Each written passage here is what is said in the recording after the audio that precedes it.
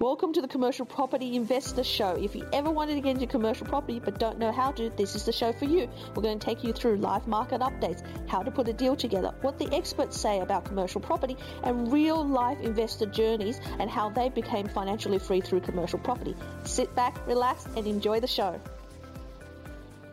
Not all passive income is equal.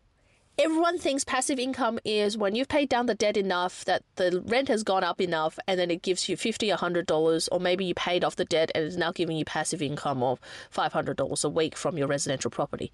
Now, that's not true passive income, and everyone gets it wrong because that's what the market has taught you what passive income is. But true passive income is when the property actually produces enough income to pay for the loan, 100% on the loan, as in the deposit, if it's a drawdown in equity, or the actual commercial loan as well. So 100% finance essentially, and also has money left over. That's true passive income. So if you're not sure how that's calculated, what's the difference between residential passive income versus commercial passive income, join me for this podcast.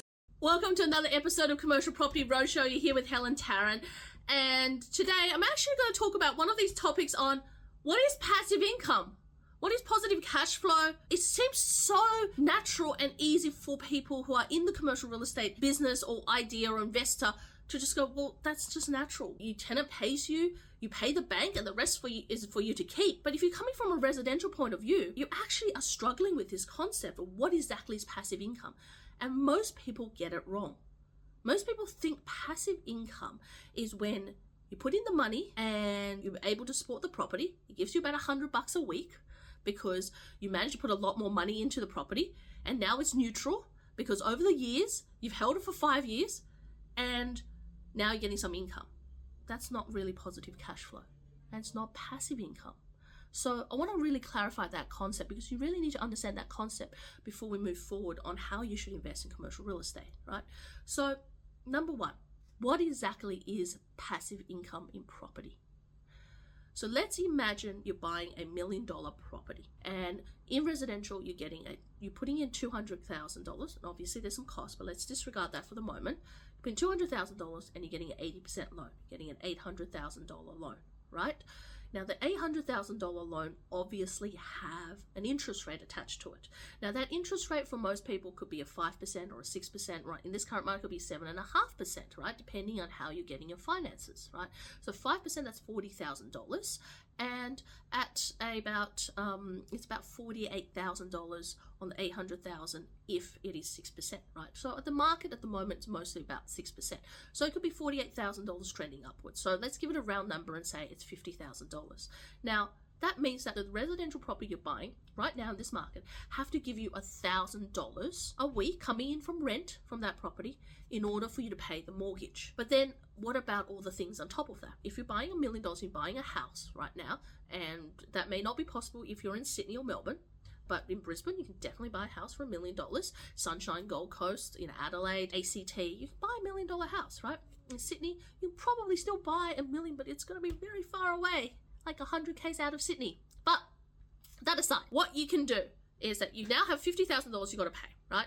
If you get $1,000, which for most residential properties, they're not going to get $1,000. There's a $2 million house that's run down next door to me in Turramurra in Sydney, and they're renting that out for $970. That's a $2 million house. So if your $1 million house, at best, you probably maybe $700, maybe $750 if you did it really well, right? Let's call it $700 or $750. That's about $35,000 or $40,000. So you're short about $10,000. But on top of that, you've got your council rates, and you've got insurance, landlord insurance, management fees, etc., right? So that's probably another $15,000. So overall, to support this property is $65,000. You've only got $35,000 coming in, or $40,000 coming in, right? And it's $65,000 to support it. So you're probably $25,000 negative. Now that's $500 a week that's coming out of your own pocket. Now that's negative cash flow. Switch that around. What does positive cash flow mean? Because most people think, okay, well, at the moment I'm negative cash flow, but then over the next 5 years, I'm holding the property. During that 5-year period, I'm going to put more money in. I'm just going to put more money in until a time where my rents have gone up. My rents have increased over the next 5 years. So it's now no longer $750. It is now $1,000, right, a week, or maybe $1,100 a week. And the interest rates come down. So I'm actually paying 5% on interest rates. And therefore, it's $40,000, and now I've got $51,000, and I've put in some more money, my own money in there, and now I'm neutral. So my property is neutral. And then the next step is that, my property gives me $50 a week or $100 a week because I've topped in more money. Over time, the rents start to catch up. Now, most people think that is positive cash flow, but let me make this clear for you. That's not positive cash flow. You've just have $300,000 of your money trapped into that property that's giving you absolutely nothing in return in terms of cash flow. Yes, it's given you growth, right? That $1 million property may be worth 1.5, 1.7 in 10 years' time, right? But it's given you no cash flow. No return cash flow wise on your money. This is where positive cash flow concepts are very different. What positive cash flow concept is, $1 million purchase, I'm getting a 7% return, so $70,000 in cold hard cash coming into my bank account. $70,000 after all the outgoings, so the council rates, the insurance, the management fees, all being paid. Now, on $1 million purchase, if I was going to get, if we're putting my $200,000 in, I'm getting my $800,000 as a mortgage of 6%, that's $50,000.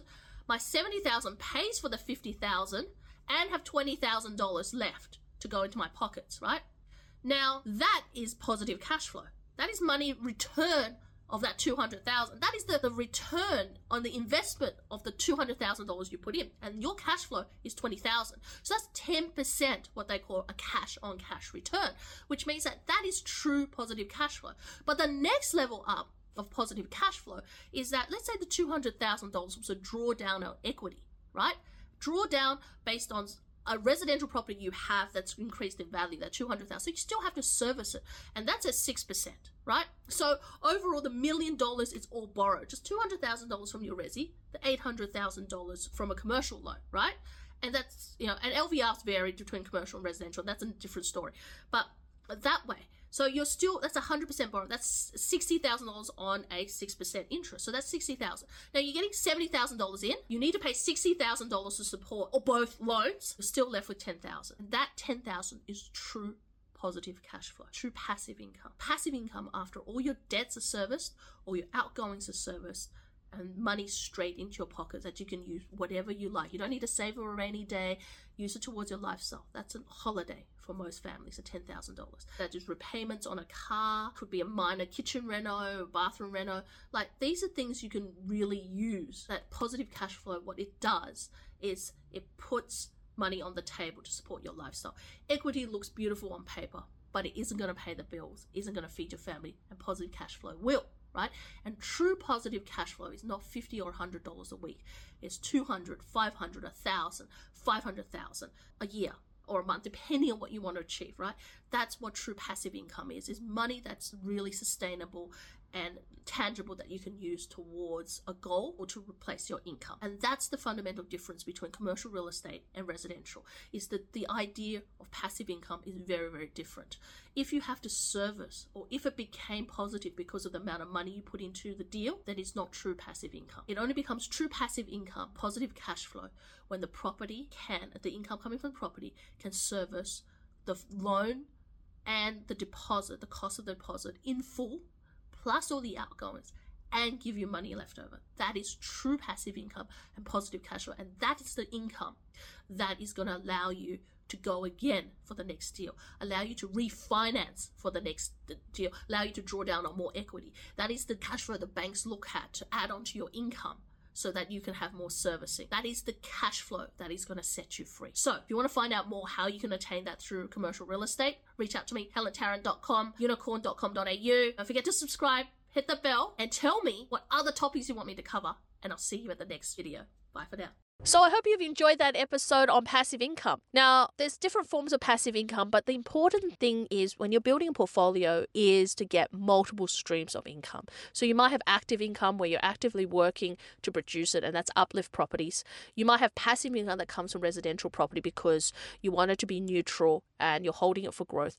But commercial property income, when it comes to passive income, is when the rent from the property has to service all of the loan and give you money afterwards. And not simple things like $100 a week, but $200, $500, $1,000 a week from the property, so that it's true passive income that you can use for something. right? So if you need help and you want someone to guide you through the process, reach out to me, helen@unicorn.com.au, or join one of our events, order my book. Plenty of ways to get in touch with us, be part of a community, and let us guide you in helping you become a cash flow rich investor, as well as building a cash flow rich portfolio. You've been listening to Commercial Property Investor Show. Tune into the next episode to find out how you too can replace your work income with passive income through commercial property.